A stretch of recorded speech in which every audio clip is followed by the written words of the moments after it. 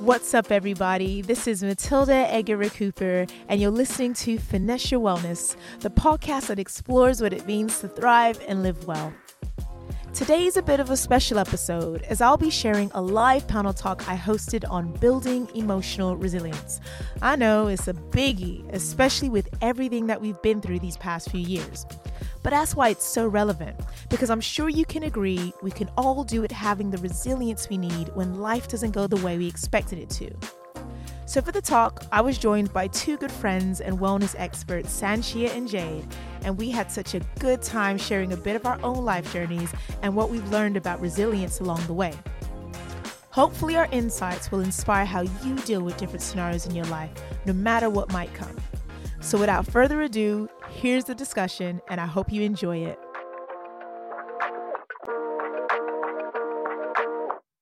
Good evening, ladies. Good evening. Hello. All right. So just to kind of dive straight into it, what is the first thing that comes to mind when you think of the phrase emotional resilience? I think of life, actually, and I'm not trying to start this off by being really broad and not specific, but in my experience and people that I've worked with or friends, family, actually it's something that keeps coming back. It's like a theme. And when I look back at, earlier memories, actually it was even present there. So I think about life. There is an exhale with it as well. I think it maybe has a bit of a heavy energy when you think of emotional resilience. But I also have a big grin because then I think about where I am now and, you go through kind of those flashbacks of all those little points in your life, and it's why I'm in this chair right now. Mm-hmm. Good things. I would say the first thing that comes to mind is strength. You will find like there's many chapters, as you all know, how you all have your own book that you are all writing every day. So you will go through many chapters that will test you in different ways, different things will come up, and you will find an internal strength, or you will work through the situation and find on reflection how strong you were in that chapter. And then it can be used in your new chapters. So I would say, again, touching on what Sanchia said, it is life. It is how you deal with life, what you've learned from life. Upon reflection, again, that's the key thing, not to sit in that trauma or that pain or that challenge, but also honor that space, but also really reflect on what happened, what you can draw from it, and then how you can help build as you continue to progress. Love that. Because I was going to go into the definition, and you pretty much started it. The definition of emotional resilience is the ability to adapt to stressful situations or crises.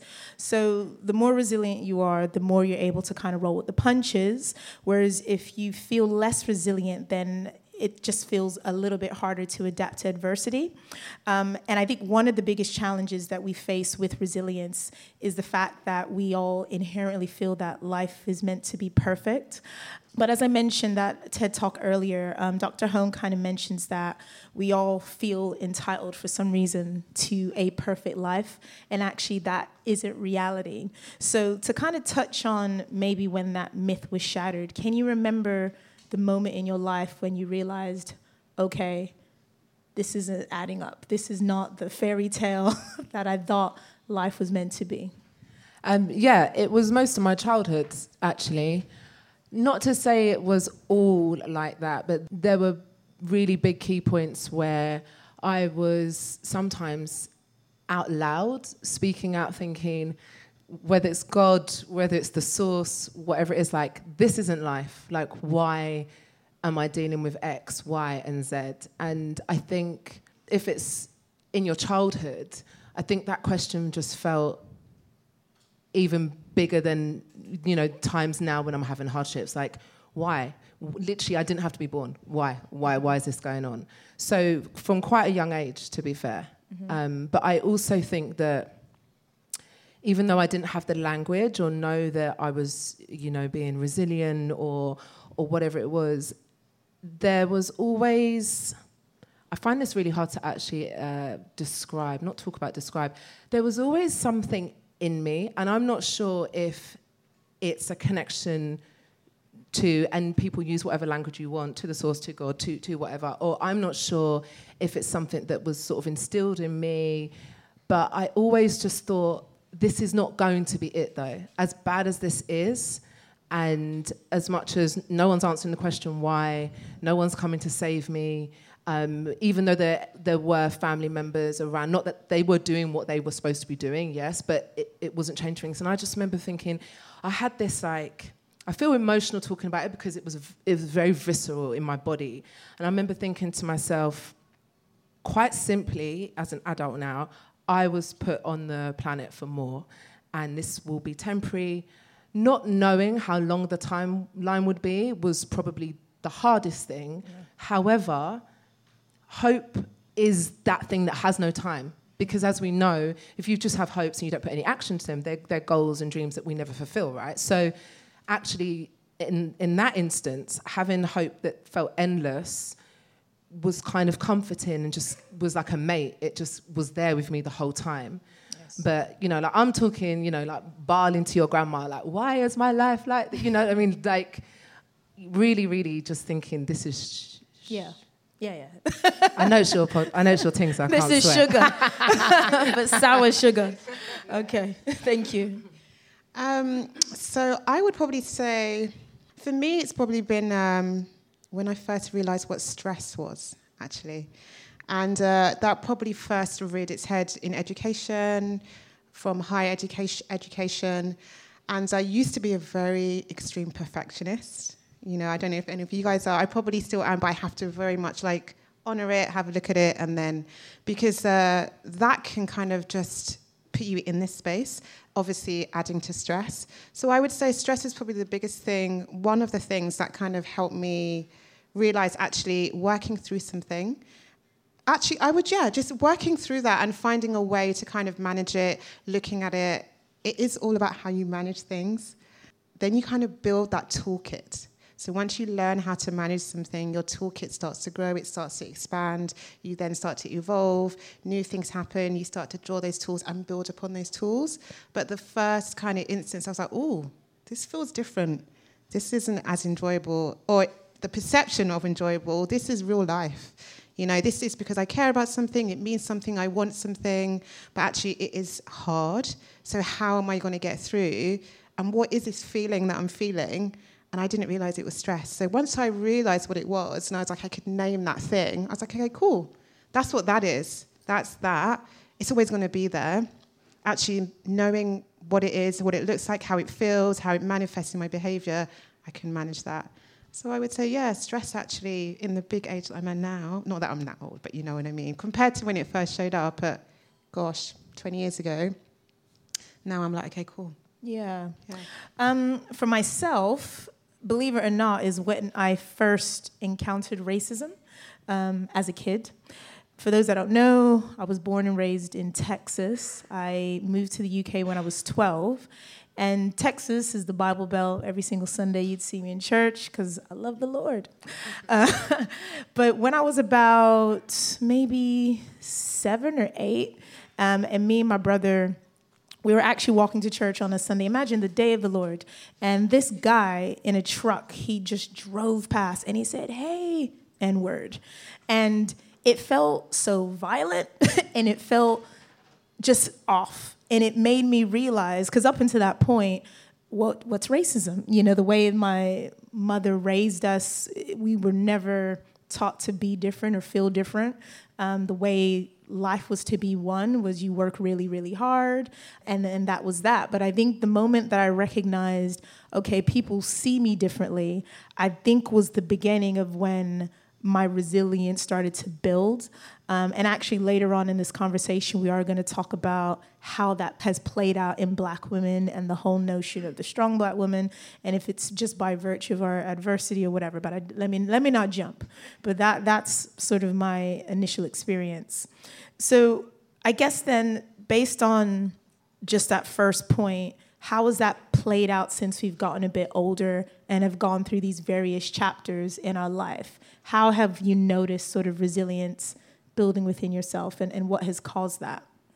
So I'm quite a reflective person anyway. And when I think back, now it's a bit more formalized, like I journal, et cetera, et cetera. But when I think back to being a child, actually, I always loved creative writing.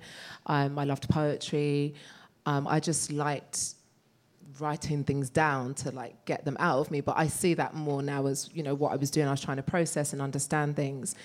And I guess it's weird when if something's happened from so many years ago, because it feels like a bit of a distant memory. But then when times are a little more challenging, you can feel like you're kind of back in that space. But I do feel like I've got a really healthy, it's almost like I'm back in that space, but I'm just looking over the situation now. Like, okay, yeah, I see you, I remember you, I know what's happening, you know. And I think the reflection process is, as Jade already said, it's so key to it. And I don't think it has to be this sort of thing where it's like taking yourself through step by step the rubbish that you're going through. But it can literally be like just dumping your thoughts, like anything that you're seeing right now, colours, feelings, words, shapes, like as if they're you know, inside of your brain just spilled out. And I also think that in having such a challenging younger years, that most things now kind of seem like a lot easier, you know? Obviously, there's different things, like heartache. That was a different thing, and I thought that wasn't going to end, that, you know. But really, it can't ever get worse than what I experienced at that time. And maybe it was heightened by, you know, different things. If you're a certain age or you're less equipped for things, it can feel bigger. But I already know that maybe I shouldn't even be here. So there's nothing else that really can test me to those limits with the skills that I had at that stage. Mm-hmm. So when I think about it now and I think about that feeling, I think to myself, you were right. You were put on the earth for more, as we all were. And actually, every day, every year, I am living that out in different ways. What I think is perhaps important is being able to give myself and yourself the space and the grace to feel what you feel in that time, to be able to sit with it, to be able to, you know, maybe label it, or you go, I can't label it right now, but it feels a bit like this. And that is completely okay. Like, I do also, as much as I said at the beginning, you know, resilience, that I'm here now, blah, blah, blah. Like, I don't necessarily want to see it as this badge of honor either, you know? I think that sometimes through resilience, you can just keep going. Yeah. And also, you know, there are different types, emotional, physical, mental. And sometimes I can be stronger in one area at one point than the others, but that's okay. You know, I'm like, you know what, I can't with that emotional one right now, but I can kind of look at these things and at least get some order over here and understand things.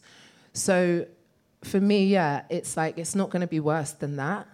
And even if it was going to be worse than that, because I appreciate that the people might face things worse than what they've already experienced or already have been in that situation, knowing that, well, that was then, that was who you were then, with the tools that you have there and then, what can you be doing right now with what's going on now? And using the fact that you've made it to this point in your life.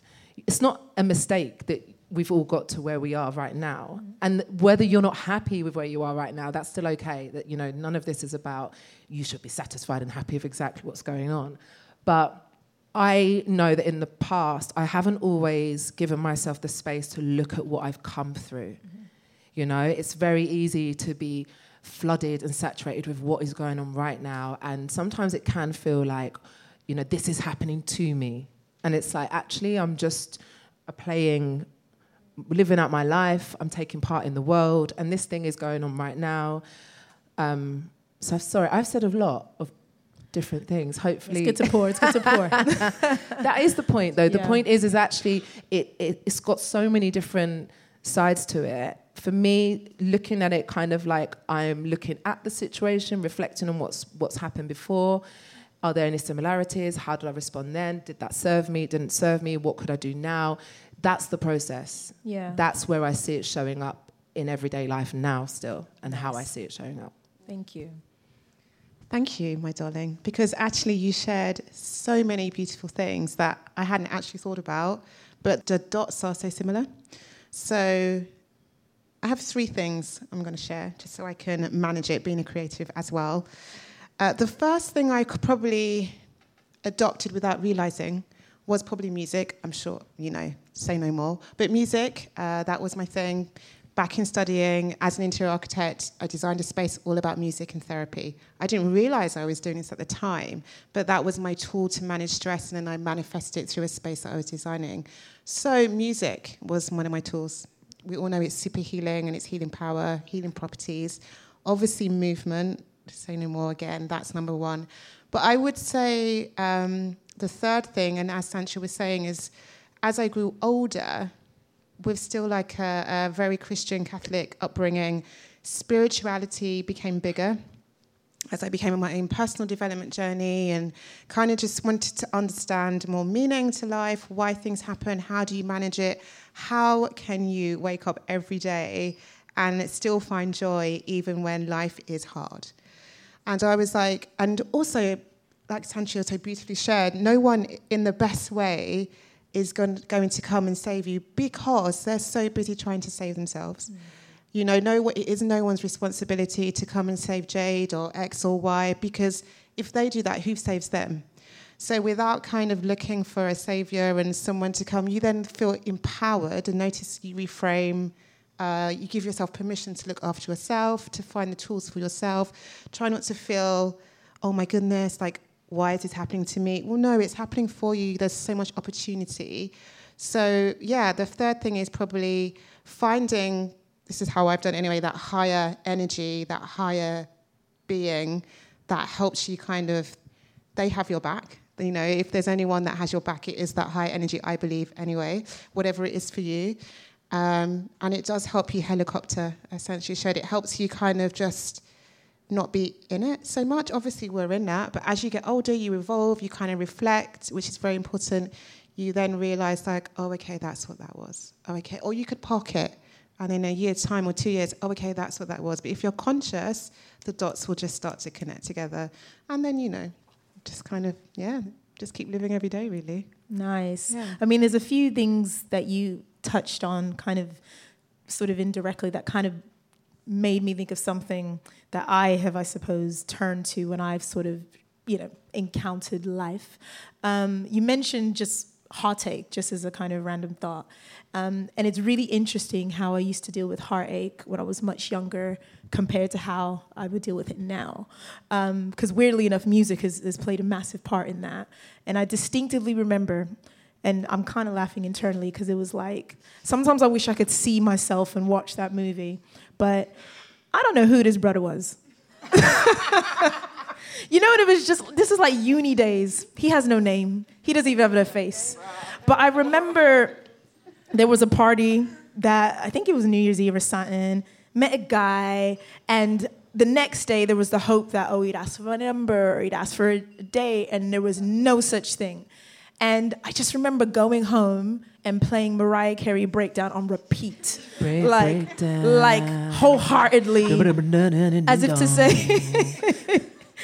if to say, one of my favorites. This person had actually broken my heart, which he hadn't. It was just like, okay, whatever, swipe left, swipe right, you keep moving. But that's how we are today. Whereas back then, it was just like the end of the world for me.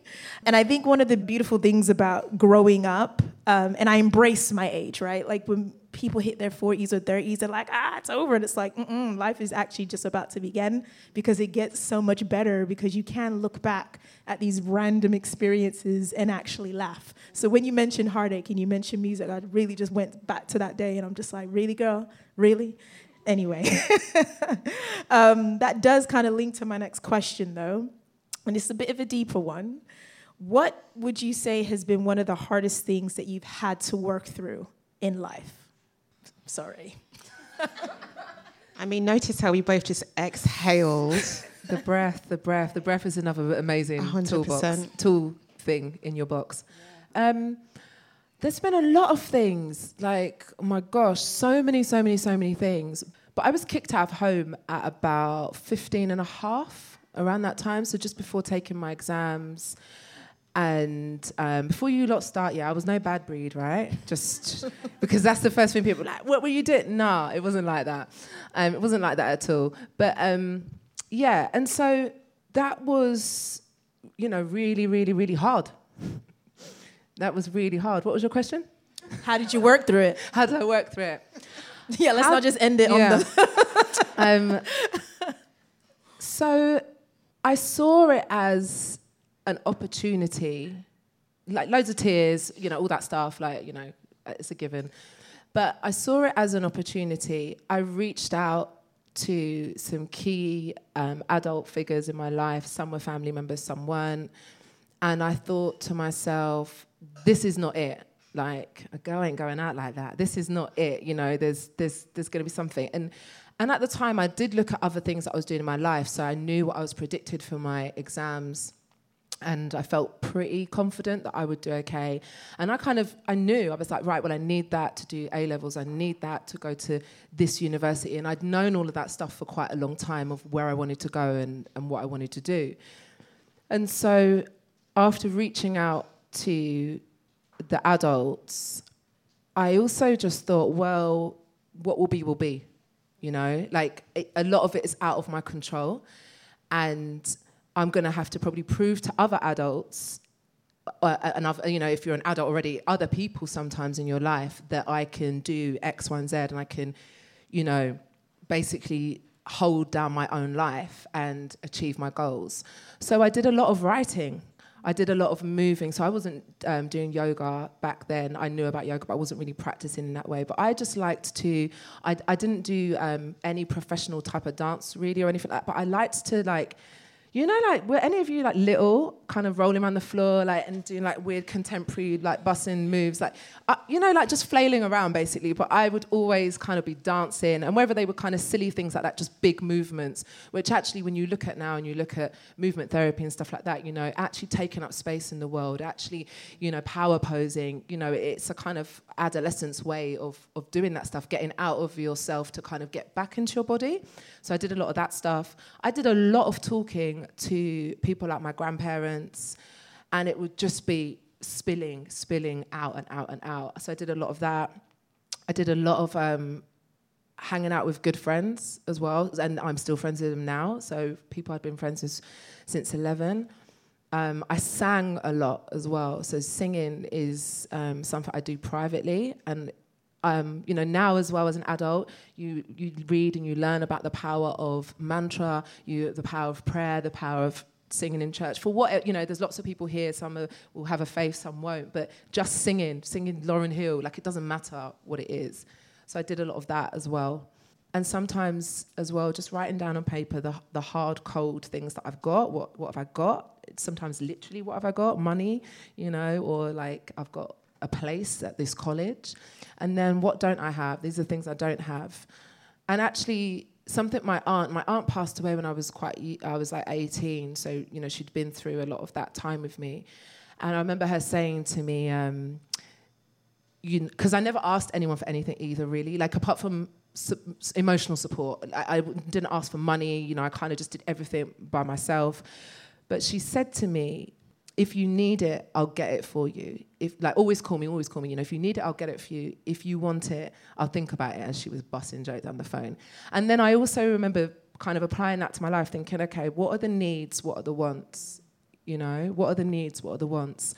And actually, when it came down to some logistical things, like trying to budget for a household at 16 years old and wanting to go out of your bedrooms or buy Hooch 2020 or whatever it was at the time I was drinking, going to yourself, right, here's how much, what are you going to do? You're going to get a bus, you're going to walk, here's how much a weekly travel card costs. That's a need. I don't want that. I don't care about the buses, and basically applying that lovely little saying that she was just saying, you just have to phone, to, especially when she passed away, it rung a lot in my mind that I could apply that to other areas of my life. So yeah. Thank you. Until Lynette. And what's been your story? So mine's been, I would say, over the course of the years, whether it's through education, not necessarily education, maybe university, but more career change, purchasing my property, anything that became more expansive, elevation, developing, growing life. that probably brings out within itself, obviously you are far more responsible, you are adulting, probably that's the best word, which is all new because obviously we are all on a journey. So for me, the anxieties that can bring up, how do you manage that? So that probably be my biggest thing. But again, the tools are all very similar. Movement, music, journaling, having a close network, or even if it's just that one friend who's got your back, who will just hold space for you to speak and not be listening to kind of then talk, but listen so they can hear you. And really noticing who those people are and noticing who those people are in the best way, because everyone only has a certain capacity depending on where they are in their life.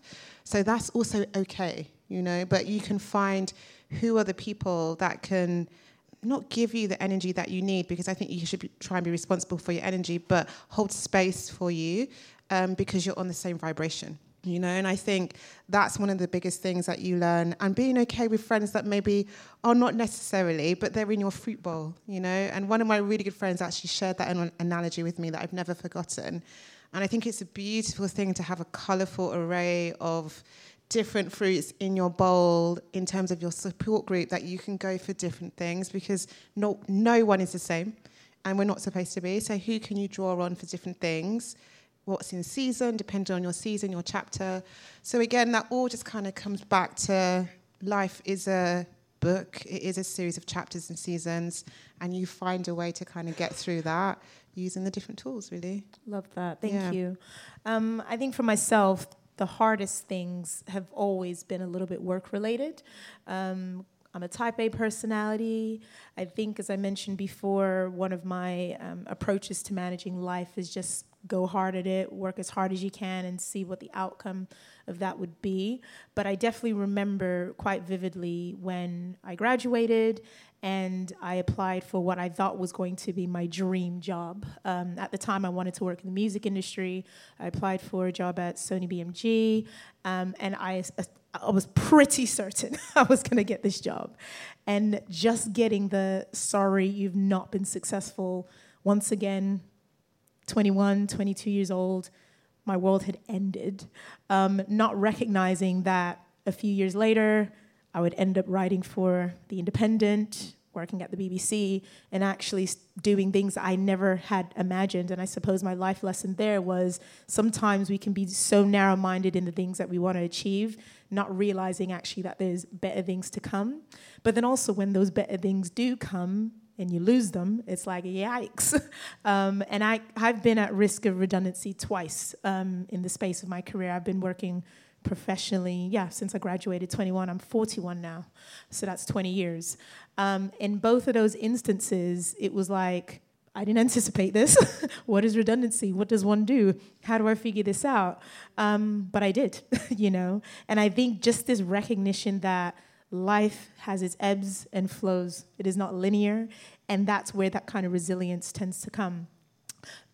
I do want to touch on this idea, though, about strong Black women and this need for us to be strong. I suppose the question is, do you think it is a necessity, or is there somewhere in the middle where we can hold on to this idea of being a strong Black woman but maybe not live up to society's expectations of the strong Black woman? Bit of a tricky question, but I suppose what I'm trying to get at is it a badge of honor, or is it something that we should explore, revisit, maybe even reframe? I feel like it's maybe dangerous as a badge of honor to the outside your world. Like, if amongst you and your crew, you're the strong Black woman with all your other, do you know what I mean? Like, cool, you're safe. That's a safe space. But actually, you know, if the world is going to interpret or give it a whole different meaning or hold you to some level of something because of that, then I'm not sure that's a badge of honor. I think that finding a way, it's just going to sound so wanky, but finding a way to sort of authentically be strong for when you need that for you is where it could be in a good, positive place. Because we all do need to be strong. I think, though, the relationship that it has with maybe why black women have to be strong black women is the distortion or the issue. And actually, you know, no one's talking about why other races are strong, whatever woman, you know, and it's like, well, why is this term even out there in the world in that way? It's, you know, it's, if anything, isn't it strong black women's to own? Like, I'm a strong black woman. Why are you telling me, you know, if that's a scenario that I'm finding myself in, you'll find yourself in. So I think it's about, we all have to be strong at times in our life, but I think it has to be maybe under our own terms and in a way that protects you first and the outside world second. Yeah, that's good. Yeah. Thank you. I mean, I would probably definitely build off of everything that Sanchia has beautifully shared. Like, for me, I have never personally, internalized or put that label on myself because I don't like labels. I don't like living up to expectations, other people's perceptions, or other people's projections upon myself. However, I have inherently been strong. So I know, obviously, my own identity, who I am as a woman, as a black woman, the internal strength I have, and that's enough for me. You know, like I am who I am. I know my skill set. I know how I show up in the world. And everything else is none of my business. Mm-hmm. For me, personally, that's how I've managed it. I've never really had the pressure I just show up. So I've always trusted in my own internal strength, knowing who I am, again, like I share, my family, my culture, my upbringing, and then everything else is not really any of my business. This is how, like, society's perception, obviously we all know it's there, you know, and I think it can be a little bit harmful. It's such a strong energy, and makes me feel a bit uncomfortable, actually. I can't lie, probably a bit like what Sanchia is saying, because, I mean, look at the room. This is like beauty. Do you know what I mean? Like, that energy is just, it's really like below the line. I feel like we need to vibrate on above the line, and I think, but still remembering who we are. Again, why we have to be strong. Obviously, we cannot forget our ancestors. We stand on their shoulders. So that strength from our internal makeup is already within every single one of us. I mean, how beautiful is that? When you reframe it, our strength is our beauty, and then how can we use that every day when we show up and then show the world who we are? Like a silent strength. I'm a huge introvert, so I'm much more about showing people who we are rather than being here, because you play to your strengths. Every single one of us is different, and that's what also makes it beautiful. And then I think, you just do you, but in a really positive, humble space. Yeah. Nice. Thank you. So there are several traits to emotional resilience. I think we've kind of touched on a few of them. Just to kind of reel them off, there's perseverance, optimism, support, surrounding yourselves with support, sense of humor, perspective, and spirituality. So which one of those do you feel is more natural to you? And then which one do you have to be more intentional about? I will list it again. Thank you. So perseverance, optimism, support, so naturally surrounding yourself with others, sense of humor, perspective, and spirituality. So which one is natural and which one is you have to be more intentional as far as resilience? I don't know. I think that depending on the situation, some are easier for me to access and lean on and, draw from than others. I personally would say optimism for you. Really? Of what I know of you. Yeah. Yeah. Yeah, actually, I think you're probably right.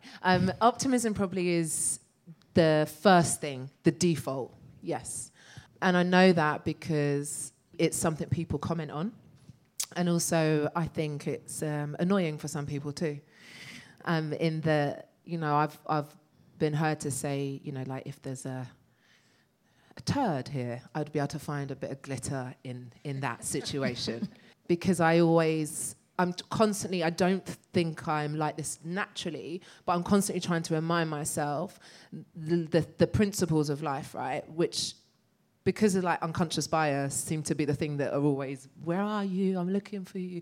But, you know, the fact that things pass, they always pass, you know. Actually, there's a life lesson in this somehow, you know, whether it's from awful things sometimes. My friend had a house fire. Luckily, no one was hurt. And it was actually all the things you can imagine. And she's found some really beautiful and funny ways sometimes to reflect on that time now and talk back to it. Obviously, everyone is safe, so that's the underpinning thing there. But that's the constant thing that I'm always looking for, because I do know that, you know, when you do look back at life and when you look at your timeline, like you laughing now at the heartache or, you know, whatever it is, you think to yourself, was that really how I was in that moment, you know? So, yeah, I'd say that you're right. Thanks. And I'll reel off the list again. Perseverance, optimism, support, surrounding yourselves with people, sense of humor, perspective, and spirituality. Which one do you naturally lean towards as far as emotional resilience, and which one is, I suppose, a bit more intentional? So you probably have to work more at it. I would say naturally the last two, spirituality. So spirituality and perspective. And perspective, yes. It helps that I'm an architect, so I love perspective. I just had to put that in there. I think very visually, so I like to connect life and the world to perspective and space and three-dimensional energy and more than just here. There's always so much more. I've never realised that until saying that out loud now, but hey, you know. So yeah, perspective, spirituality is my natural foundation, my go-to. But perseverance, and interestingly you shared that because I was running today and that was my intention. I'm training on my endurance and my distance. So what are you training for? I am training for the London Marathon. Woo! Yes. Thank you very much. So I've never done a marathon before. This is huge for me. So it throws up all the things. Regardless of what I do on my day-to-day, it doesn't actually matter. You're still human. When you do something new for the first time, whew.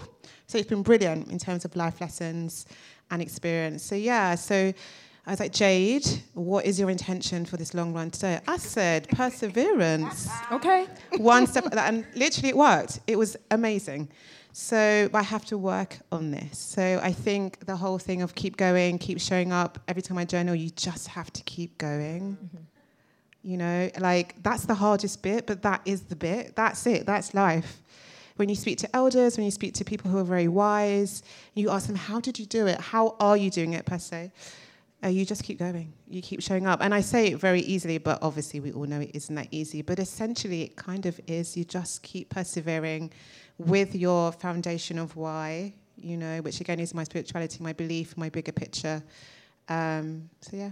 Nice. And actually facing fears, embarking on challenges, that is one surefire way of building resilience. Another way is actually physical movement, which we've touched on. And so I'm curious to know, how have you made this become a lifestyle, and how have you been able to kind of use it as something that does kind of build you up in that way rather than the aesthetics or the body goals aspect of it, even though that may still be lingering? I know it is for me. I mean, so I was not a fit person. I was just a normal person, someone who joins the gym, maybe goes for 6 weeks, then despises it, never goes back again, that kind of person. And then, you know, actually it was a friend nagging me over and over and over and over again to come and do some blasted workout on a Friday night. I was like, you don't know me. Friday nights are not for, I mean, no night is for working out, let alone Friday night. That was where I was at. And then it just started, I went to basically shut my friend up, and it just, I felt really, I pushed myself. In those sessions that I was attending with her, I really, really pushed myself without knowing it, because it was actually quite fun, and it was nice to be with my brethren and to meet other people. And I started coming home on those nights just feeling really smug. I've become really obsessed with feeling smug. I don't know, I should probably double check like if it's a bit negative to be smug, but like with myself, not like to anyone else. I'm not sure that's a good trait. But you can be proud of yourself. Yeah, but smug. Was it bigger than pride? Was it bigger than pride? Yeah, man. It was like, literally, I'm the shit. So I started feeling like that. And I was thinking about, when's the last time you did cheeks? So I was like, what do I feel proud about? Like, you've only been running, or you've only been like, doing squats in the snow. But listen, I went in. Skirt. Yeah, I was going in. I was on my hands and knees, bare crawling in sand, the works. I was on it. But, I was like, why do you feel proud of that? Like, what is it about that? All you've done is whatever. But it was the first time I think that I'd, as an adult in a long time, kind of done something different, been okay at it, had a really good feeling, and it's like, oh, well, when was the last time that I did something like that or got like a merit or certificate or passed my driving test maybe, or like your degree or whatever. But on a day-to-day, and I don't mean like in the eyes of my employer, I don't want that kind of, like I'm on about me thinking like, yeah, I smashed that, I felt good, I did it. So that started to happen. And it wasn't intentional to make moving and fitness, part of my life. Actually, a lot of the things that I do now are just things that I always did.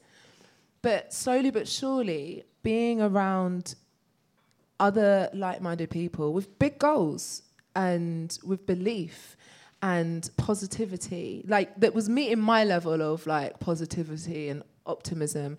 It was really interesting being around people like that. And so slowly but surely, a lot of the skills that I have from my previous life, youth, being a youth mentor, being a director, being, all those things just started to like slot into this other version of my life, but it was the same, but just different. And I decided like, actually, I was at a point in my life where I was like, this feels like a pivotal point. Like, I don't want to be doing this anymore. I'd done some traveling. I was like, I don't know what I'm going to do. And actually, I remember even talking to you about some of this, on one of our runs. And I remember though saying to people out loud, write it down, I just want to be myself. I just want to be in a job where I can just be myself. And some of my friends are like, what do you mean you don't want to work in it? And I was like, no. Like, I just want to be able to show up as myself, to play to my strengths, to be around people, I didn't know that was necessarily holding space for them or whatever. And I'm doing that now. So I think obviously surrounding yourself, I didn't know those people existed. I didn't know that they would be there. I was actually quite offended to find out there was all this cool stuff going on not far from where I lived and I didn't know about it. I was like, what's happening?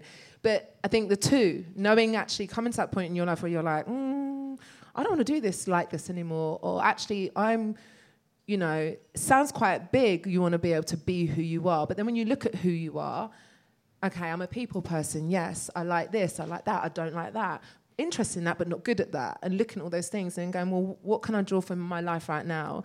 And then what can I do? And actually, I will caveat it all and then move on to Jade with sometimes it was other people seeing things in me as well that I not didn't believe, but just didn't know. So even with yoga, I go to yoga, I'm going like finally find a teacher that I'm like, this guy is cool. It's not just whale music and whatever. Like, there's a variety of like whale music. Girl. Some of you know, right? You know what I mean. And I was really bad at yoga. That's not really a thing I say anymore, but I was rubbish at it. I didn't know what I was doing. I didn't know what the teacher was saying. I didn't know Sanskrit. I couldn't do half of the things. But he just said to me, he walked past me and I was struggling doing something. And he just went, I think you'd be a really good yoga teacher. And he was a friend of mine. I sort of laughed and I was like, yeah, I don't know how. And then when we spoke a little bit that day after the session, I just thought, you know what? I don't need to know how. I literally do not need to know how. This guy, who I think is a don, he's my yoga teacher, big up Carl. I'm like, he thinks that I can do this. And you know what? I can. And I didn't necessarily know that I would teach. I just thought, this seems like a good, this has come my way. Why would I say no? And actually another theme that I have forgotten to touch on is saying yes. And I guess very much figuring it out later, which I think someone famous said somewhere once. But saying yes and going, this opportunity has been presented to me. Why? I could say no. Why say no? It'd be boring. Life is awesome. Take the opportunities. Think them through a little bit, but don't overthink it. You know, I was worried about the time investment, the money investment, the will it work, the people laughing at me. Like no one really. I didn't know anyone that looked like me doing yoga at that time. Thankfully, we've got so far to go, but we have come quite a long way when I think of those days. But I didn't make a big long plan either. You know, I am way more now on like more goal setting with 3 and 5 years in my mindset, but I didn't do that. Wasn't that person. I just thought, I'm saying yes to this. I'm going to jump off the cliff. And actually, my whole life, I always fly. Love it. And we all always do. When you look back, if you go home today or whenever and you think, let me look back at my life, you'll look at all the challenges. And even if you didn't think you were flying, to be here right now, reflect on the fact of the thing, you were flying. And I actually always do. The worst case scenarios, sometimes I play out worst case scenarios in my head. It's a fun little game you can do. And maybe if you've got a coach or someone, they've done it with you. But worst case scenario, it's never happened. Ever. Mm-hmm. Yeah. Ever. Nice. Okay. And how have you evolved your fitness lifestyle and what's been that journey? I mean, okay, I'll try and do it in 3 so I can kind of consolidate. However, this tactic. It's very similar. Well, I mean, it's my day-to-day now. It's my life. We didn't realise some of these overlaps. No, either. I mean, so it just kind of shows you I did. journey. She knows. She's a magic. But yeah, so, I mean, movement for me is my life. But interestingly, I got an area of curiosity when I was probably I was in secondary school, so how old are you then, Jade? Think. 11. Yeah, yes, from that age. And I was doing athletics after school club, and I was like, oh, this feels different on my body. This doesn't feel challenging. I'm trying not to say it in oh my goodness. It's more so like you get feedback. Like my body was giving me feedback. It felt quite natural. It felt quite organic. I was like, oh, I've got this kind of strength in my body that I didn't realize was there. And I was like, And it was just like a curiosity I kind of remembered. But I also loved art. I also loved painting. I loved fine art. So those are my 2 things, and they always have been. They were my spaces. They were my areas where I could just be like, okay, this feels like Jade. I went down the design route, but never forgot the athletic side. And then carried on design, went into professional world, et cetera, And then, like I said, going full circle, when stress reared its head, what did I go to help me get through? And it was running. It was moving. Again, I also had that one friend. So find yourself that one friend who will talk to you like you need because they love you. And they're like, just do it. You will have resistance, maybe. Actually, we're all here for movement, so maybe not. But if you know someone, maybe you could be that friend to them. Because the resistance will be there. We're human. So she was like, Jay, just get on the treadmill. Just do what we're doing. And I was like, okay, cool, like resistance. Did the thing, and all those feelings came flooding back. My body kept talking back to me. The feedback came. And I just built from there. It became so much more. I have never really personally been on the journey of doing it for what it looks like, purely because the beautiful energy of everything else movement gives me was so much more than just the cherry on the top of then the external byproduct, personally. But that's because I'm a very intuitive, empathetic person, so I feel a lot of things. So yeah, I started moving, realised the impact on my day-to-day, realised how much more joyful I felt, how I can manage situations, energy exchanges, that strong black woman I didn't realise, but I was just showing up. So you just kind of bat out all that perception. You just do you. And then I remember saying to my dad, I was like, I think I found it. I think I found what I want to do, even though I thought I was doing what I wanted to do. And I said, I want to be able to help other people feel what I feel when I move. And that has been however, the higher purpose, whenever I heard that, that's been that's like my laser focus. And then really, again, exactly the same, like Sanchia said, I didn't know how. I also didn't even care how. And I think if you take away even one thing from today, don't worry about the how. Just have your bigger why, have your bigger vision, have your bigger purpose. Find your purpose, your passion, follow your curiosity, and it will all fall into place. And then, obviously, I became an instructor, I became a personal trainer, met very amazing, like-minded souls. You find your tribe, you find your thing, and then you just build from there, really. So I would say the bigger benefits of moving is why I always use it as a default for my well-being and everything else that it brings. Yeah, same. Can I just add one line? Also, it touches on Jade's point as well. There are times when I do want to look aesthetically different or better or whatever, but that is secondary to how I'm feeling post.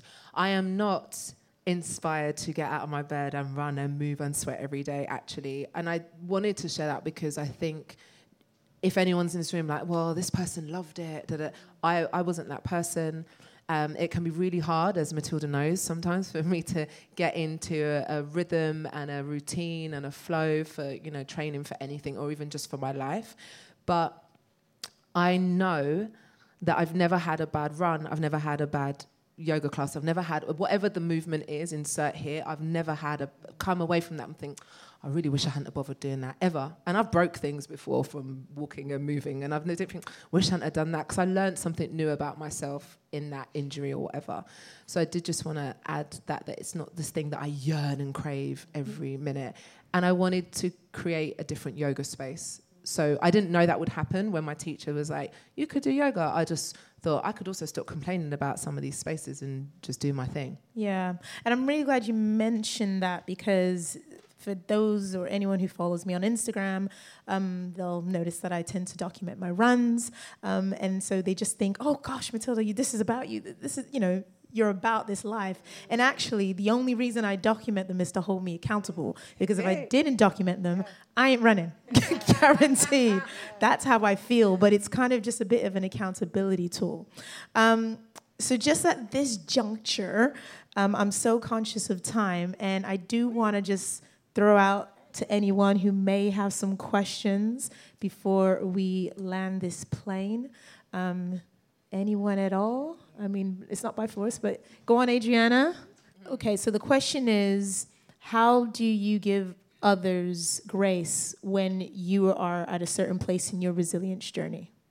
I mean, I would probably start with, firstly, you can take the pressure off yourself of having to be a certain way, personally, because I have found and will continue to say, if you can hold space for someone who is going through something, just by listening, actively listening, that already is huge. That is really kind of showing them love, showing them space, because most people, all people just want to be heard. If you hold space and make it sacred, make it safe by letting them speak, they will normally find the way through speaking, because it will just go deeper and deeper. So sometimes all you really have to do is just listen. Imagine an auntie, that we all have. Really, what do? They don't really always say much, but they do always listen, and then they'll have that one line of wisdom, potentially. So I would say you can take the pressure off yourself of being a certain way. Just be rooted, listen, know that they will know you're there, and as you evolve, you'll have more feedback to give them, but you can just be there. That's what I would personally say anyway. I totally agree. The holding space thing is really nice, and also they will have that memory forever and that experience modeled to them and go on to be those humans that do that as well, which is just incredible. Something that I have younger sisters, and something that I've realized about myself, and I'm wondering if this is something that you can resonate with or not, is actually my expectations of these people when I am holding space and also giving advice, if advice has been asked for. And then I'm like, why you come back to me the next month asking me the same? Do you know? So actually, my expectations of what these people go on to do and what they decide to do, my learning in life has been actually something that I've really had to move away from, is that I'm not here to fix people. It's not my responsibility to fix anybody. And I don't mean that in a like I'm there, but it's not anyone's job to fix anyone, right? And actually, I need to be able to give in a gracious space where I'm not then expecting, this is not a mentor relationship, where you're like, right, next week, did you follow up on those activities? And what are you doing now with said relationship? It's not what it is. And so I've had to really distance myself from that byproduct, I suppose. And that has really helped me be a better space holder And actually, I've completely moved away from advice given unless it's explicitly, or I have explicitly said, look, I think I do have some useful advice for this one thing. Would you like to hear it? So actually doing that has been freeing for me. I think it's been freeing for the other person. And ultimately, going back to what Jade said, you know, holding somebody is at the core of every being. It's what we all want, okay? And I think that's enough, actually. Yeah. And you have to give people, I get this a lot of when my sister listens to this, she's going to be rolling her eyes.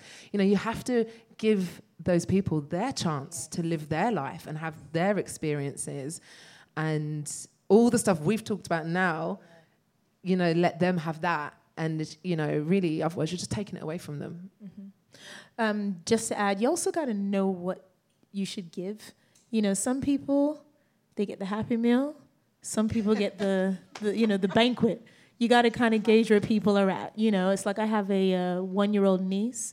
You know, she can eat food, but there's only so many solids we can give her, you know, even though she eats a lot and everything. But you just kind of know what to give. And in that way, you know, if they don't finish the whole meal, it's okay because they're only 16, you know. Cool.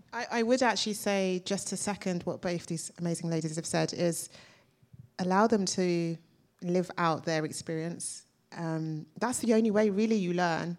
It sounds tough, but that's why we're all here. That's why we're here. So allow them to make their decisions, make their choices. Be there to hold them, if anything, of course. But yeah, and be okay with that. You know, like they're going to learn so much through living. So just let them fly. Yeah. Any other questions? Oh, yep, one at the back. So the question is, how have we been able to say no and knowing when to kind of, I suppose, develop and maintain boundaries in our lives? This is something that I have started to really enjoy now, actually. Wasn't something that always came easy to me because I'm quite naturally a caring person. I'm in always tactile hugs, you know, I can dish them out for days. But actually, no is great because no actually means that I can say yes to something else. That if I'm saying no to this thing, it probably means the new space it's created for this yes is more important for whatever reason. I think I can still sometimes feel a bit guilty for saying no, even though I know why and that it's working well and it's serving me. But life is a lot simpler, actually, when I do say no. And I think that it's a two-way thing. I think sometimes I used to, and we can, think about this one-way thing. I'm saying no. You know, you go for a job interview and they're saying, what can you offer the company? No, what can you offer me, fam? You know, it's like, actually, yes, what can I offer the company? But in this, it's like, more than likely, if the core of your body or, you know, whatever part of you is like, I need to say no to this because it's overstepping boundaries and parameters that you're setting up for yourself, it's for a reason. The other thing that I tend to do, and this is more so when it's face-to-face, and it's just one of those things that I've kind of adopted, I think, maybe, I don't know, it's a pandemic thing, but I actually just tend to shake my head because it seems softer. So, like, when somebody asks me a question, I'll just be like... Is this on Zoom? It could be anywhere. Like funnily enough, I think, Selena, if you remember when you asked me about jackets, it's like, you got any more Flygo jackets coming out? And it was just like... It's like... It just feels softer. You now look like you're like in a movie, you know, like Denzel, like... It's like... It's just a bit more, you know, rather than a no, you know, nope. Yeah, I do shake my head a lot more, and then I'll probably go into the rationale why, but they've kind of accepted that, okay, she's saying no, so it's like, no, and then I'll land it. But listen out for the podcast. I love that. Yeah, it works. I love that. It works. On the last bit you said, though, I have found myself sometimes over-explaining then why.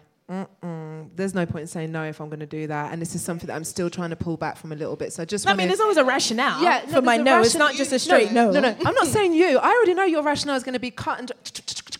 I'm talking about me. And in case anyone else here has been saying, like, but that other friend, you invite her out for dinner, count me out, full stop.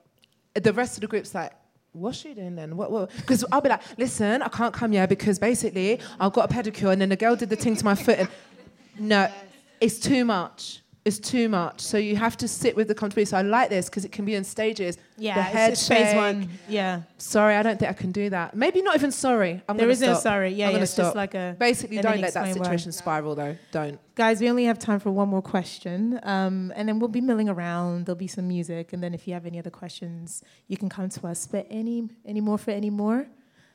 Yeah. So the question is, how has our mothers played into our resilience? I'll probably kick off because as much as me and my mom don't have we're cool. We're not besties, but we're definitely cool. She has heavily influenced me as far as my resilience, because I'd say my lead trait is perseverance. And I look at everything that my mother has done and did for me and my brother, because my father passed away when I was 2, and she raised us, independently, help from aunties and uncles. But, what she's been able to do, I think indirectly influenced me to recognize actually there isn't anything that I can't do, because there is no me without my mother. So, yeah. Aww. Shout out, Mom. Shout Told you out, Mama. I love you. I would probably just say, essentially, I am here because of her. That's really the number one. And obviously, we're all human. We all are. You kind of only know what you know at that phase in your life. So we are the next generation. We evolve. We become more conscious. They behave more conscious maybe than their parents. And, ancestry just continues the evolvement. So I would say, yeah, she is strong. Mate, the fact that I'm here, that's really it. And I think that there's so much you can talk about with parenting. So it is a very personal question. However, I would say that, yeah, you're here. That's a gift. And I think you can draw so much from your parents' strength, their colours, their ways, their survival, their thriving, their joys, maybe things they don't do as well, how you can learn from them, recognise maybe why they are like that, the tools that they have or didn't have exposure to. We're very privileged and very lucky to be sat here with all of us together on a Tuesday evening. So I think when you kind of really look at situations and just really recognise the beauty in life, you can then just kind of see like a balanced view. So I would say, yeah, like I'm grateful because without her I wouldn't be. But I also really recognise that she's human, like how my grandma would have been human and great-grandma. So, yeah.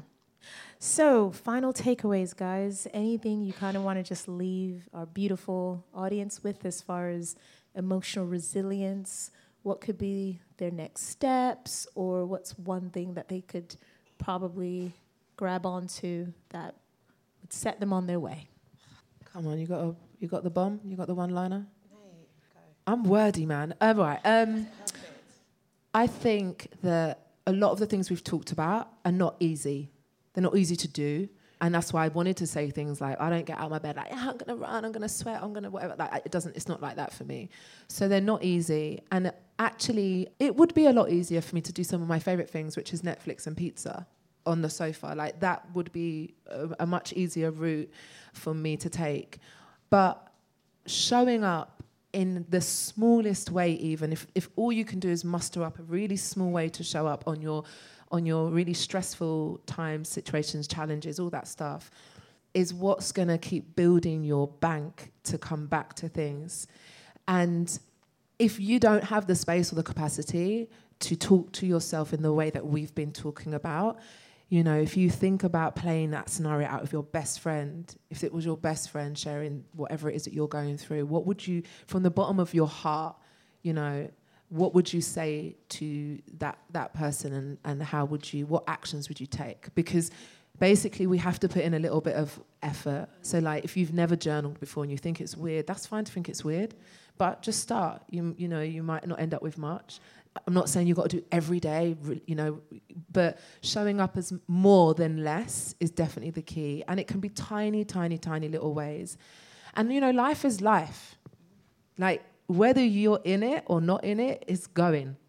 And so You know, it really is a beautiful thing. We all know this. We see the memes. We see a butterfly. And if you're in a great mood, you'll suddenly see the wonder of the butterfly. And other days you're like, you don't even know how many, But essentially life is life. It's happening with you or without you. Get involved. Be there, because the more you are showing up for yourself, the more you're showing up in the world, for your people, for your loved ones, you're a better human to be around. And we only get it in this way, I think, once. Everything, actually, Sanchia has shared, 100% agree. It is about showing up. But I would say trust yourself, actually. This keeps coming to me, so I'm sharing with you all. Something is telling me to share with you all. I don't know how or why. Maybe it will resonate in some kind of way, but continue to trust yourself. And the fact we are all here right now, I remember a yoga teacher once said it to me in Kundalini, I will never forget. There is a reason why we are all here. So every single one of you, even the bar staff, amazing Simon, shout out to his creativity and his energy, but there's a reason why we're all here. So trust how far you have come. Trust your curiosity, that's why you are here. And whenever you feel like a little bit, go back to what you have done and how you've got to where you are. Try and unpack how you have done it. Your tools, again, the journaling, the running, it isn't easy. I don't always want to train or move it, but the fact that it's going to help me win and help me be my best self and thrive and access more than my ancestors did, I mean, that already is the biggest gift, if it helps me be in a space. So trust that you can. Trust your circle, trust your intentions, trust your being, trust you are here for a reason, trust yourself. And then, that's my parting thing. And more specifically for this audience, absolutely more soft life for the black girl there. 100%. Not agree. Just grab it, take it, rub it up, indulge in it. More. You can be graciously strong. You don't have to be, you can be graciously, you can be quietly strong. You don't even, and remember, strong doesn't have to look a certain way. You can make strong be whatever it means for you. We don't have to make it be society's perception of strength and throw that out the window in my book, because there's so much more. Strong could be crying for however long because actually you're releasing, So strong could be laughing in something, finding the humor in something in a really shit situation. So find your version of strength. And then it can also be going for a run and hitting a gym session or go into a spin class, smashing a personal best. It can be any and everything. And I think that would be my biggest takeaway. Open your mind, helicopter out, dive in. There's so much, and take what you need from it, really. Beautiful. Guys, please give them a round of applause. We have reached the end of our chat. Thank you, Sanchia. Thank you, Jade. Thank you for having me. There you have it, guys. That was such a beautiful chat with Jade and Sanchia with so many takeaways. And I can't even lie, it was really hard to whittle it down to just 3. But here we go. Takeaway number 1. Reflect on the things that you've been through. Jade pointed out that there are many chapters you will go through in life that will test you in different ways. And as you work through each situation, you'll discover how strong you were, and you can use this strength for your new chapters. Takeaway number 2. Have a diverse support group who you can go to for different things depending on the season you're in. Everybody's been through something. We've all got life lessons to share. And just identify those people who can help you when you need it the most. And finally, takeaway number 3, facing your fears, taking on challenges, and committing to physical movement are all ways of building emotional resilience. These choices will give you the mental and emotional strength to deal with the unpredictability of life and what that might bring. They'll also remind you that no matter what, you've got this. So that is it for this episode of Finesse Your Wellness, brought to you by Fly Girl Collective, a space for Black women and women of color who want to level up their wellness and lifestyle. You can follow Fly Girl Collective on Instagram, Twitter, and Facebook, or sign up to our mailing list at flygirlcollective.co for lovely tips, goodies, and invites delivered straight to your inbox. Also, if you've loved what you heard, rate and review us on iTunes, and if you're kind enough to give us 5 stars, we'll give you a shout out. Thanks so much for listening. Catch you on the next episode.